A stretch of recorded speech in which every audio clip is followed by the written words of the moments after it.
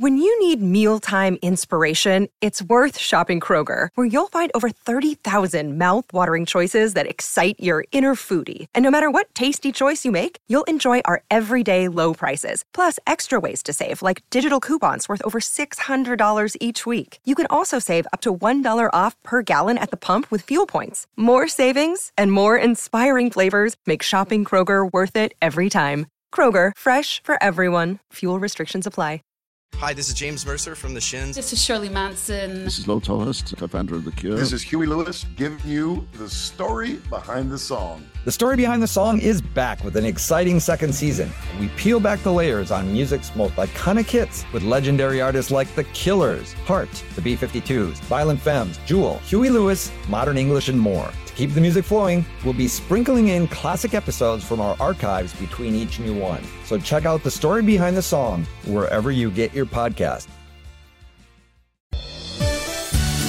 Well, hello there! It's the Spark Parade, a show where I talk to amazing people about the art and culture that's shaped their lives. I'm Adam Unz. Ever so glad you could join me. So, this week is a fun one. Not just because I'll be discussing a metric ton of artworks. Seriously. You can stack them up and weigh them after you finished listening, but also, I had a wonderful chat with actor Joseph May about his love for rock gods Led Zeppelin, Harold Pinter's seminal 1960 play The Caretaker, and Rob Reiner's 1986 coming-of-age classic film Stand By Me. And those are just jumping off points. It was quite a wide-ranging conversation. You may know Joe from his work as a series regular on the Matt LeBlanc starring TV comedy Episodes, in which he played Andy Button. He also does a lot of voiceover work, notably for Thomas the Tank Engine as the voice of Thomas. Wow, right? Joe is an awesome dude, and we had a real laugh. It was also a nostalgia fest for both of us because there's a lot of overlap in our discovery and experience of the artworks Joe wanted to discuss. That was especially true about Stand By Me. Thinking about Stand By Me made me reminisce about being the age of the characters in the movie. 12 or 13 years old and just starting to dip a toe in the assertion of independence waters. That was a really formative time for me and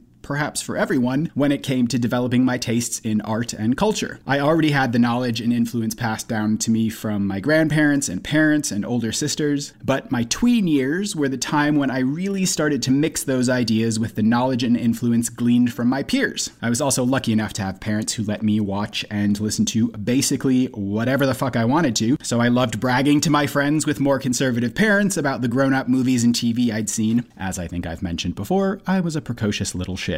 But my friends would also turn me on to stuff they'd found through their family members and other friends. It was a swirling vortex of information, and all of us absorbed as much of it as our little bodies could handle. It was such an exciting time. We wanted to outdo and impress each other with our experiences of new music, cool movies, whatever we could get our hands on. And all of those kids, drawing on so many different sources of information, created this giant foundational pool of artworks. Some of what I learned about from my friends wasn't for me because, duh, taste is subjective, but I picked and chose and found the works that fit into my wheelhouse, and I used those pieces to build a kind of taste profile. Obviously, it's grown and changed as I've aged and met new people, but the artworks I loved at that age will always hold a special place in my heart. Those are the pieces that helped me to forge my own identity. They helped me through a time of immense change and turmoil, and I think for that reason, those artworks will always be a comfort to me.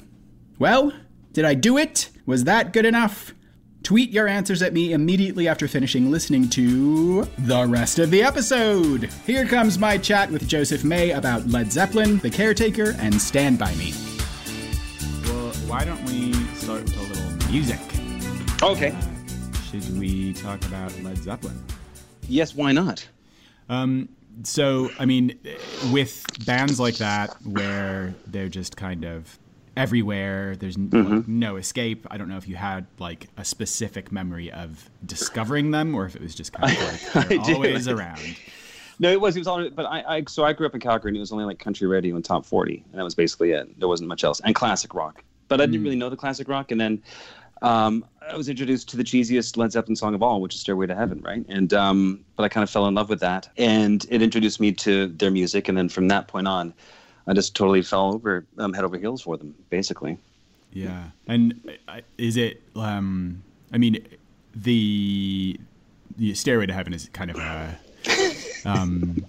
I don't know. I don't know if it's like an anomaly. It's just like because it was such a huge song and because it's something that's like everybody, even someone who's not a fan of theirs, recognizes would know the song and like knows it. Yeah.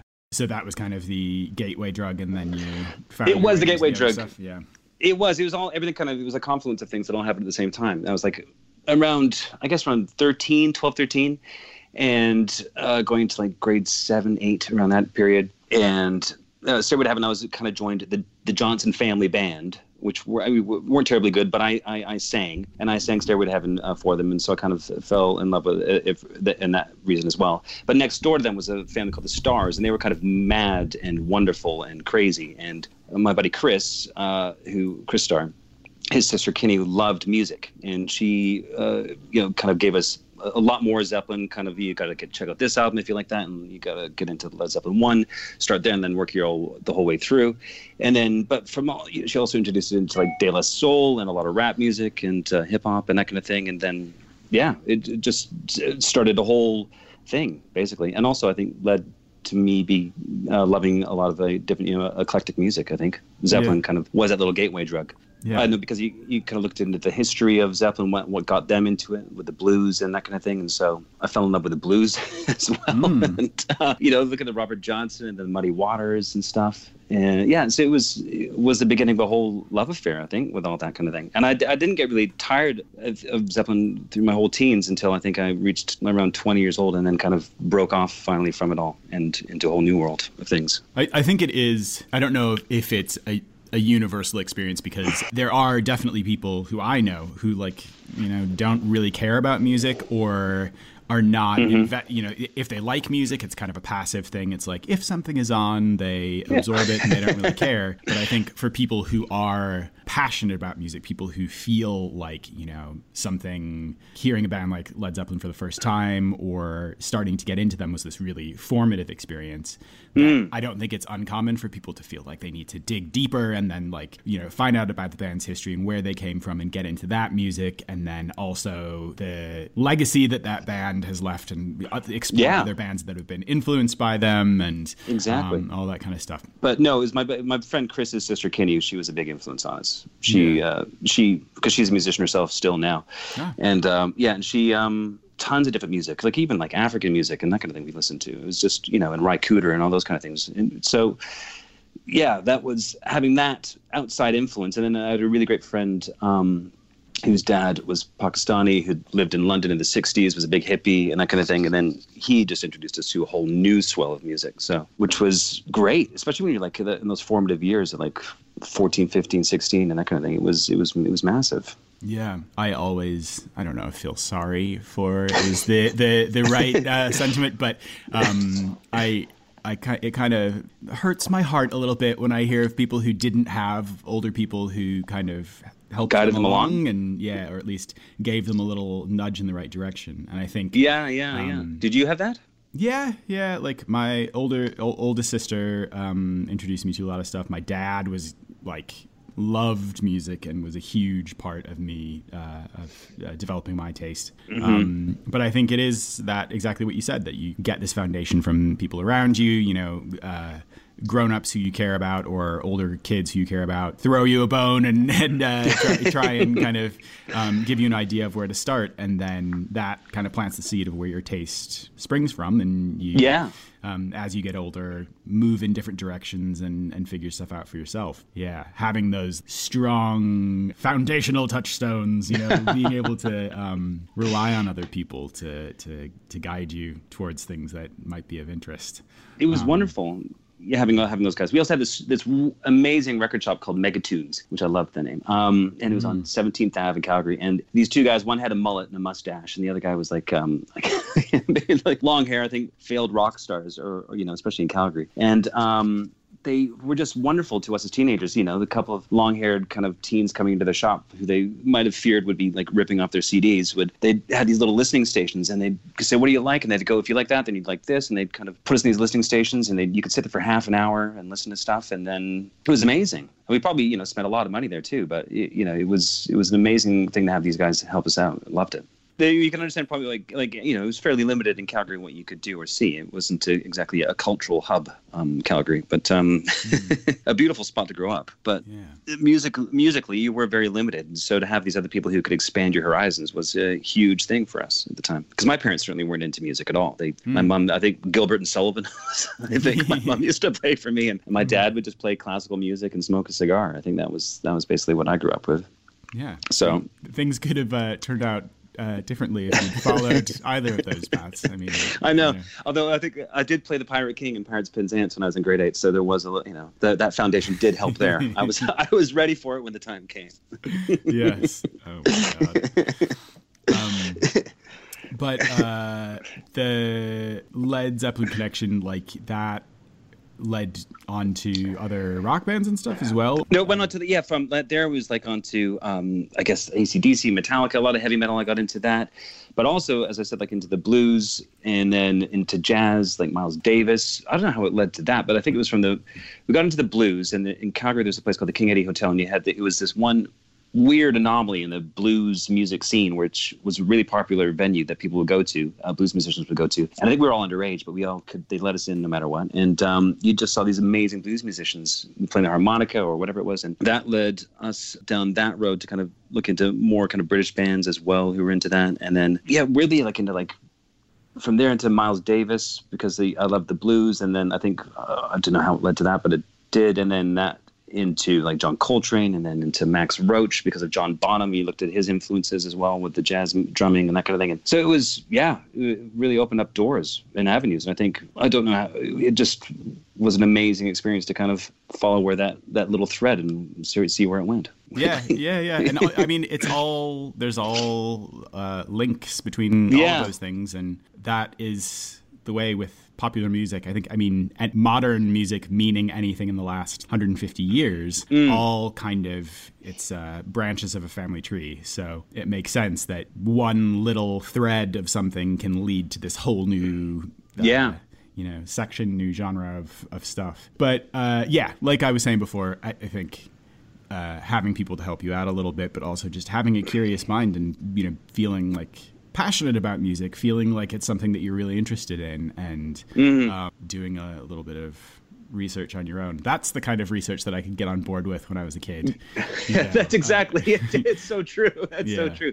You didn't have the internet or anything like that, so you would have to go to like kind of record stores and whatnot to kind of look through these things and find out the influences and ask people and whatnot, and then someone would break out their vinyl and they kind of show you what was what. I mean, that was the only way to do it, and it was a wonderful experience because it was hands-on, wasn't it? It wasn't just something you could kind of click on and off of. You had to really kind of dive deep, and it was a wonderful experience. I keep saying it, but it was. I think from the house I grew up in, which was a lovely house, but it was very limited in that sense musically. So I couldn't believe what I was hearing, from heavy metal to thrash metal, and then into kind of soft sounding kind of country music as well. I mean, a lot of the kind of ballads that Led Zeppelin did, I loved as well. Because I think it touched on the hard rock kind of element of like kind of banging your head and kind of jumping around, to the kind of sentimental maudlin teen that was inside me, that was feeling desperately sorry for myself for not being able to for being turned down by that girl again or whatever, right? So it touched into all those things. It was wonderful.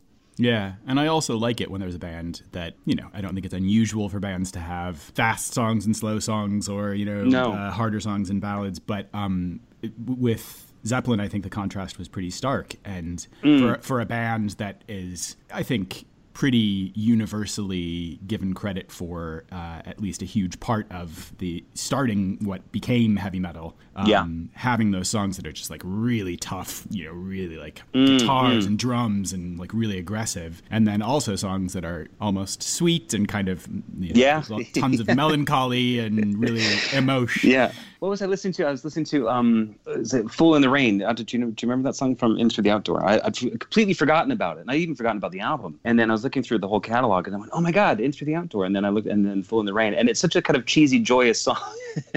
It was a kind of my secret little fave. I remember when it first came out, and I didn't really want to tell my friends that I loved it so much. I'd kind of play it to myself, I think, because it was so kind of different and incongruous to everything else they did, but which I think open up other avenues to music as well. So Well, why don't we, at this juncture, have a little chat about Harold Pinter, about the Caretaker? Oh, okay. Because, it's just a smooth, seamless transition. Isn't it ever? Yeah, From Zeppelin to the Caretaker. Yeah. So you saw Donald Pleasance? Yeah, and Colin Firth, and I had to look it up, the other guy, Peter Howitt, I think that's how you say it, in 1991, when I was 17. So because my parents are from London, and all my family are from here, but I grew up there. My parents immigrated. So we'd come back every couple of years and whatnot, and we'd be taken to the theater. I think I went to see Midsummer Night's Dream at Regent's Park Open Air Theater, and a few other little things over the years, but nothing that had huge impact on me. And I was doing theater in school in Calgary, and, doing Taming of the Shrew, and then I said Pirate King and Gilbert and Sullivan. Yes. And then I think the only shows that would come through town were like Les Mis and Our Town and that kind of thing. It was nothing you could really get your teeth into. Do you know what I mean? Sure. And so I remember my mom, because I was showing a deep interest in acting, and we talked about it, and we talked about where you could go to school for it, because I was 17. It was like getting that age. Did you go to university in Canada? Where can you go? And then she got us tickets for the Caretaker, and at the then it was called the Comedy Theater, and now it's called the Pinter Theater. And yeah, I'd never seen anything like it. It blew me away. I was 17. I'd never heard language like that. I think the specificity of the language and the simplicity of the acting, and seeing a stage which was like kind of like a really dirty old grubby room, and that kind of thing, and the monologues which be kind of it could be this rage suddenly from Donald Pleasance as the Caretaker, and as Davies, and then just kind of the calmness of the performance was wonderful to watch. And then I think Colin Firth as Aston was incredible. I remember that performance just as watching. I remember that at the end of Act 1 or Act 2, I think it is, before the interval, he does a speech about how he has been put in the mental hospital, and then they put the pincers on him, and they kind of they give him, I think, what's the term, I think, to the brain. I can't remember the term. Electroshock therapy. Electroshock therapy. Thank you. Gosh, see, this is my age showing. A word like shock I'm having to look for. Yeah. But he gives it was so powerful and palpable, and I just was blown away by it. I was like, holy shit, that's what I need to do. I need to fucking do this. This is incredible. I want to be able to do that. I want to be able to do and act with language like that. And because it just seems so unforced, I think it was, compared to everything else I'd seen before. And the next day, I remember insisting on going to RADA to kind of check out what was available there. And then finding out about the summer school, which I made sure my mom signed me up for and whatnot. But it was, everything about that play blew me away at the time. It was a visceral experience for me, I think. More, I don't know if it was the content as much as it was seeing something that was just so different, even though it was 30 years old at the time. It was from 1960. It was written in. So this was 1991, yeah. So it was...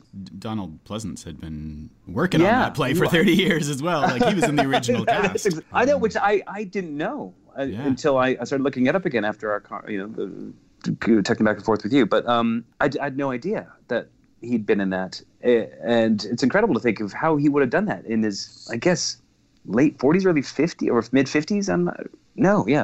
Yeah. Late 40s, probably. I mean, it was... I don't know how he'd play that part. Because he just seemed, in his 70s, that's what it seemed to be right for a man in his 70s, at the end of his tether, at the end of his life. Right. And lost. And he was incredible. And of course, I'd never seen him in anything either on film or whatnot. I didn't know who he was, and I didn't know who Colin Firth was. I didn't know any of them were, or Pinter. But shows my ignorance. But it was one of the things. It was just this. It opened up all these avenues from that point on. I was like, wow, that is what I want to do, because it just, the language alone was just the specificity of it, I think, and the humor that you could land a joke in the middle of nowhere, which out of nothing it seemed.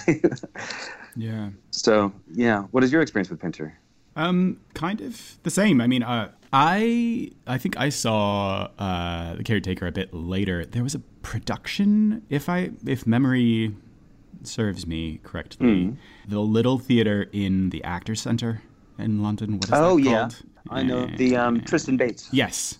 There was a production there, I think, that I saw. Oh, really? And yeah, it was incredible. And I think, I'd learned about Pinter in acting school and just kind of, I went to a performing arts high school as well. And I think learned a bit about him there. But I've always felt like, I know he kind of gets lumped in with the theater of the absurd crew and gets compared to Beckett and stuff a lot. And I understand where those comparisons are coming from, but I think the difference is you have that, as you said, specificity with the language. Everything's not quite reality. There's there's a lot of repetition. It's heightened. Kind of but there's always this foundation in reality, and it's always like, to me at least, feels like real people, even if they're in absurd situations, if they're behaving in an absurd manner, that there's always this kind of grounding in many times working class issues and taking these real world themes and not making them abstract in the play, that it's very explicit, like The Caretaker, mental illness, racism, class, all of those things are really clear and present. And even if you're watching it and you're kind of like, what the fuck is going on? It still feels like watching kind of a bizarre exchange between real people instead of something like it with Beckett. People compare this a lot to Waiting for Godot, and I think the difference is that play, people could do it on the moon and it would be like, that fits. And with this play, it feels like it needs to be, it is explicitly in the script. It needs to be in London. It can't be, there's not as much room for it's not open to interpretation. Right. Yeah. No, that's what maybe I think it had such an impact. Beckett, I love Beckett. I mean, that introduced me to Beckett as well, and Mamet. And I think Mamet obviously got his from Pinter, got his language and the way he worked from that point on from Pinter. I can only imagine. But I think for me, it kind of things like Shaw and other playwrights like that, and even Shakespeare to a degree. At the time, I was like, I wanted nothing to do with it. I wanted just something as specific as that, which you could land the thought, and it would, without having to put much effort into it. In the sense, it just felt effortless. And even though there's a huge amount going on behind it, it just felt effortless. And that was what, to me, was the big impact, I think. Yeah. And I kind of felt the same way as a teenager, too, that it was like Shakespeare, to me, was like I appreciated the stories, but I was just like, I don't have the fucking energy to deal with this language. I'm glad you're saying that. Trying to decipher all of this stuff. This is work. And with something like Pinter, it is. With Pinter, it's like it's still weird and you still have to invest in it, but it felt like people were still speaking the way that real people speak, even if they're, repeating things, and there's obviously and conversations carefully get lost, placed pauses, but that's exactly it, and I think that's what drew me to drama school. So, every time I could grab onto like a Pinter piece or anything like that at school, like we're going to do a lot, it would always be Pinter every single time. We grab a friend and we try to do like the dumbwaiter or whatever it was, and I remember doing that for our agent shows and at Lambda, and I don't think we got any interest from it because we were so wrong for it.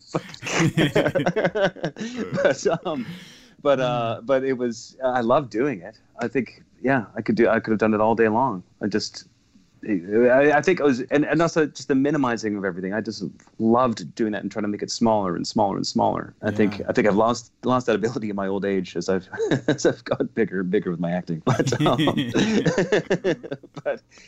I loved that stuff. It was great. It blew me away. I just I think and Colin Firth, look at him now and then looking at him back then, is incredible to see the career he's had. But also, I think I definitely relate to that, the overconfidence of the young actor and kind of like choosing roles for yourself that it's like, I can play an 80-year-old man. I can do this. I love this monologue. It doesn't matter. Everyone will love me in it. Exactly. I think I've chosen a few of those over my years. Yeah. I tried. There's another one. I think these two old timers sitting together. I can't remember the name of it. And me and my buddy Danny did that duologue as well. I think looking back nostalgically in life, I think it was two 80-year-olds or something. We were like 20, but with nothing to live off of or to kind of invest in it. But I was talking to somebody about this the other day. My drama school auditions This was a couple of months ago. There was a production of Burn This, the Wilson play on which Broadway. I saw in London with Malkovich. Yeah, it was Adam Driver and Kerry Russell here. How was it? It was good. I mean, I think that play is like kind of the opposite of Pinter. There's not really much room for interpretation, and it is what it is, and it just kind of is like it's the same every time. But they were good. But there's that monologue that Pale does at the beginning that's like, when I was it's just, he's on coke and he's just like rabbiting on, not making any sense. And when I was a teenager, I thought it was the coolest thing in the world. And I did that monologue to get into drama schools, and it was just it worked. In some places, I think they were like, who the fuck gave this kid advice? This is so wrong. But, this is a character who's like in his late 30s and I was 17 or something. Like, good work. That's right. I remember seeing that in London. I was at the RADA Summer School. That's right. And these two American buddies, we went to see it. And Malkovich was, and during the middle of the play, some man stood up and he went, "This play is shit." And he stormed out. I remember, made me laugh so hard at the time, being kind of terrified, but like amazed that people did that. Yeah, incredible. And we went back afterwards. We talked to Malkovich, and just because I think the girl, the actress, she was a professional actress in LA, and she just had that confidence, which I never would have had. And I think I was mute as they asked questions about acting, and I gave him a cigarette for free. That was basically my moment with him. But I remember he gave us the time of day, which was incredible, I thought, and seemed completely unbothered by the man yelling at him on stage. So, which is a wonderful way to be. I would have been traumatized by that. Yeah, he seems like a guy who exists on a different plane to the rest I know. Of us. Yeah, I worked at a hotel, and he used to stay there, and he was always like so kind and really sweet, but he's a character. He is a character. If there's no other way to describe it. Yeah.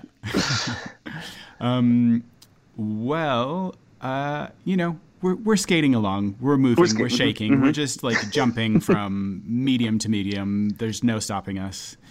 Maybe we should talk a little about film. Why not? How about Stand By Me, which is like, like just kind of makes me. It's all the feelings. Just the name of that movie is like, my whole childhood, kind of teens. Well, that's it. That's the whole thing. It really encapsulated it so perfectly. Yeah. I went to see it in the cinema, and I was 12 or 13 when it came out, and in '86, and I mean, it spoke to me on so many levels. And so you understand too, is that the whole thing of like when you're with your buddies at that time and friendships are developing and you're wanting to break away from home, and you watch that movie, and it just spoke to, I think, especially young boys on such a level about the friendship groups and that kind of thing, and also that kind of fear of the next, and because you're coming from kidulthood, I guess, into adulthood, aren't you? And then and that's what encapsulated so perfectly was the kind of darkness and death that was overbearing everything. And also they had such silliness and light to them with the banter and everything about it. I was still, I think, one of my favorite movies of all time, and I think it stands up still to this day. My kids watched it with me not too long ago, and my son, who just turned 11, he was watching. He's like, "Oh, I want to watch it," because of the long boring credits at the beginning, which they can't handle. But of course, once they get into it and the story, and I think it just gets you in immediately, just drags you in emotionally, and my kids just loved it, just absolutely loved it.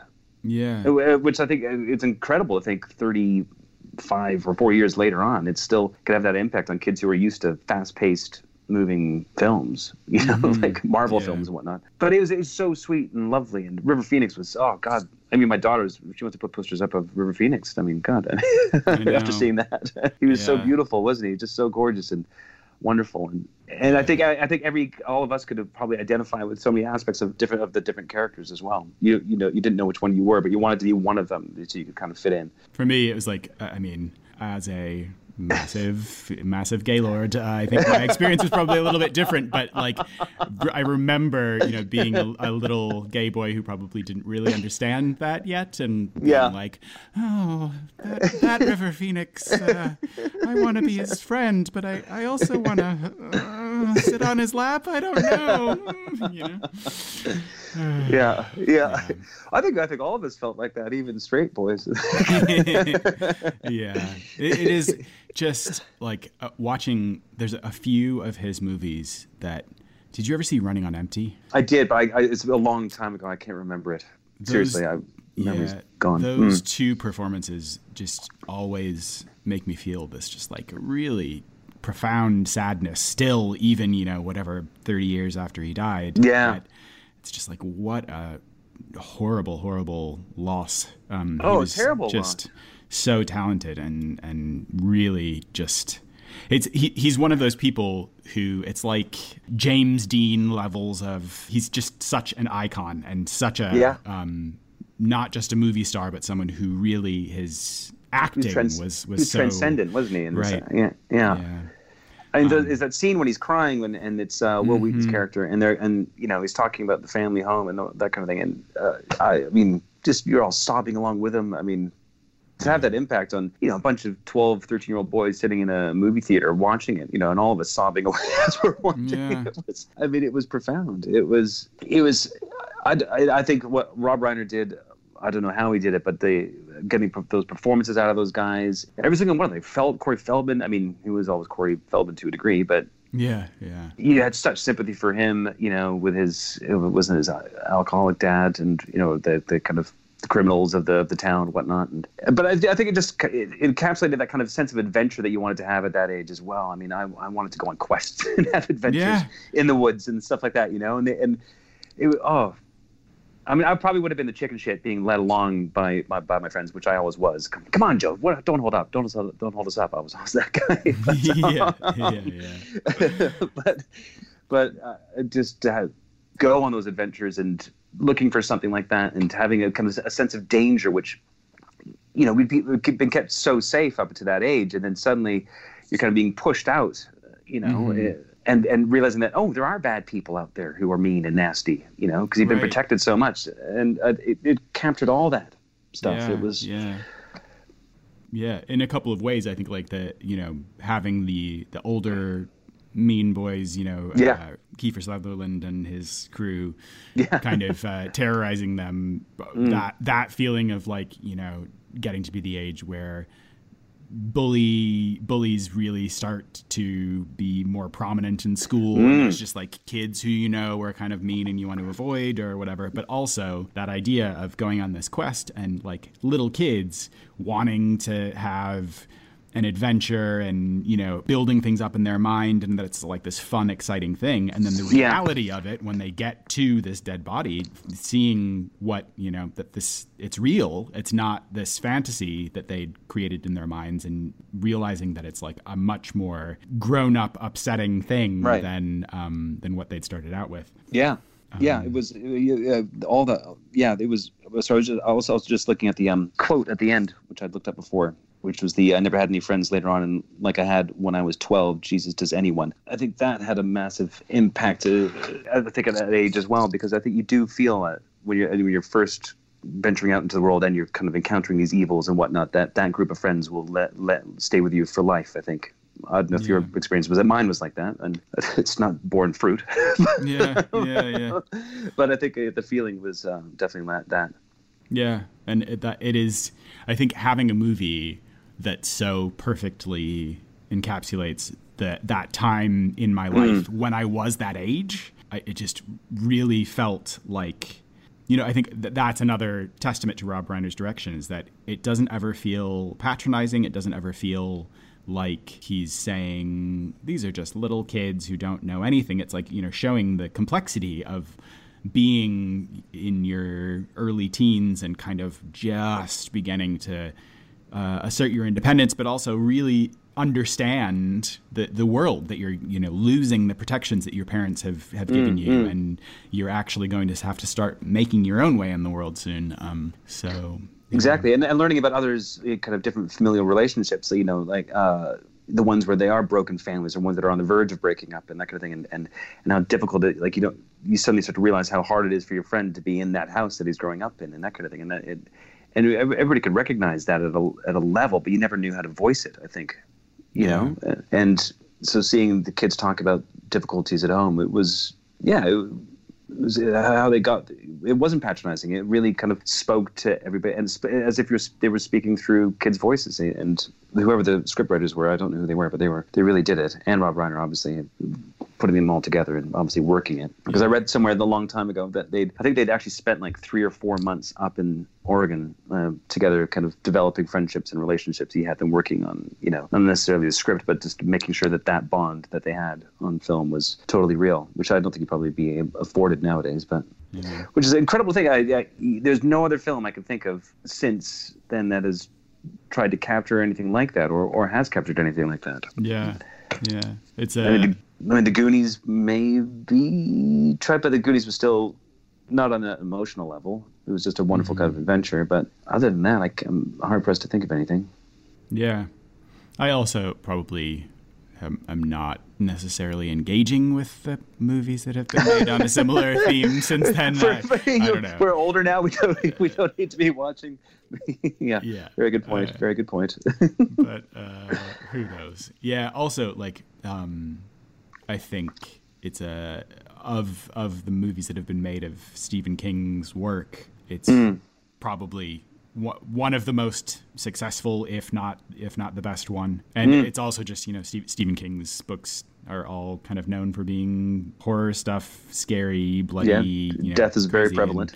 That this is just this pared down, a story that anybody can relate to, and there's no supernatural stuff at all. No. So, yeah. No. And just that wonderful story in the middle with the pie eating contest with revenge. Which is so well done and enacted. Yeah. And it made me want to be like Will Wheaton and being a storyteller that he was, and that kind of, and also, but you wanted to have different characteristics of each character, and I wanted to take each one, for me. Yeah, and I think that as well, the fact that each of those 4 boys is so different. They all have really distinct personalities, but none of it doesn't feel like he's the cool one. He's, it's like they're all real They'll people. Become interchangeable, don't they, in a sense? Yeah.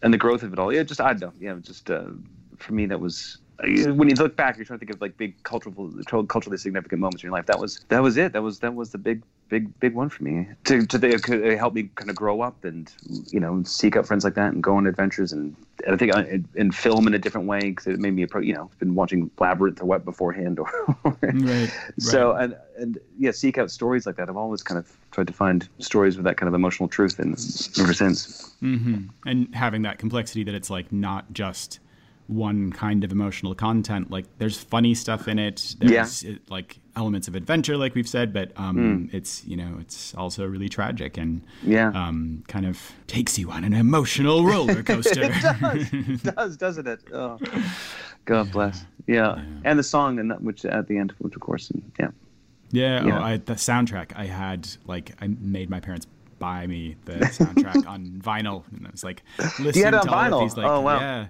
all these 50s songs that I was like, oh, this is my jam, No, I had that as well. Yeah. Oh yeah, I remember. Yeah, I got into Buddy Holly after that and all those kind of things, and kind of strange. Yeah. Oh, I'm getting nostalgic. Thanks, Adam. My work here is done. Yes. Well, great. I think I feel very happy with that. Do you feel satisfied? Do you have... I feel satisfied, yes. I really enjoyed that. I didn't know where it would go, and Yeah. And much like Stand By Me, you have gone on an emotional journey, and now it is coming to its end. Yes, it is, unfortunately. So thank you so much. This was so much fun. It was so good to talk to you.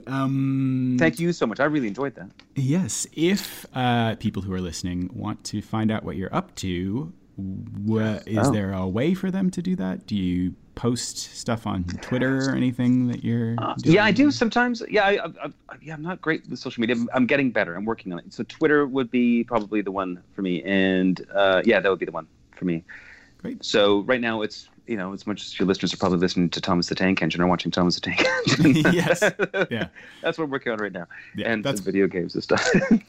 The Thomas heads are my my target audience. So, that's what I figured. Yeah. All right, that's great. Yeah. Thank you so much again. And thanks, Adam. Really appreciate that. Right. Bye. Thanks. Bye. See? What a great guy. Thanks again for chatting with me, Joe. All right.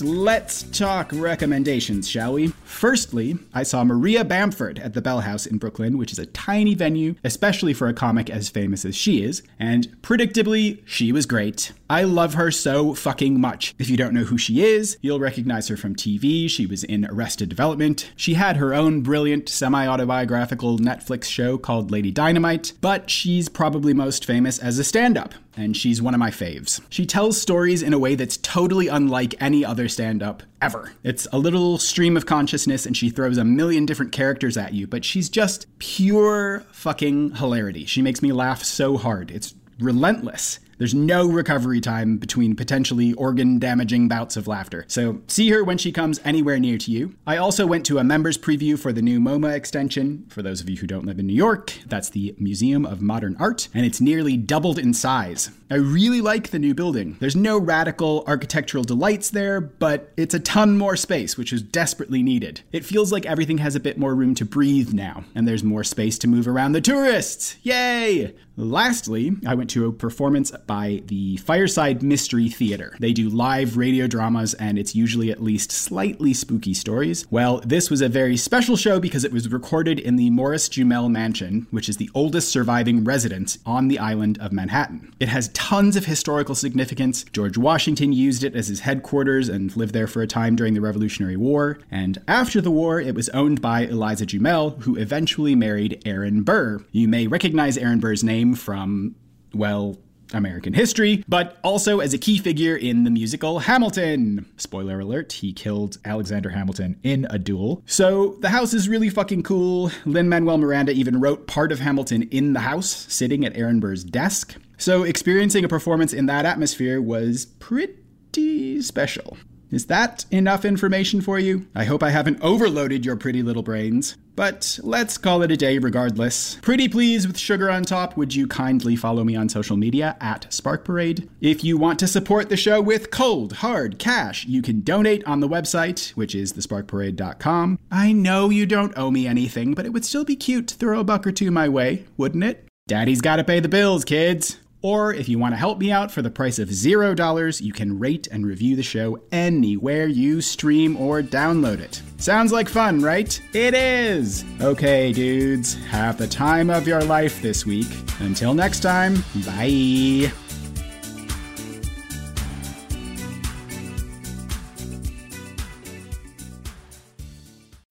When you need mealtime inspiration, it's worth shopping Kroger, where you'll find over 30,000 mouth-watering choices that excite your inner foodie. And no matter what tasty choice you make, you'll enjoy our everyday low prices, plus extra ways to save, like digital coupons worth over $600 each week. You can also save up to $1 off per gallon at the pump with fuel points. More savings and more inspiring flavors make shopping Kroger worth it every time. Kroger, fresh for everyone. Fuel restrictions apply.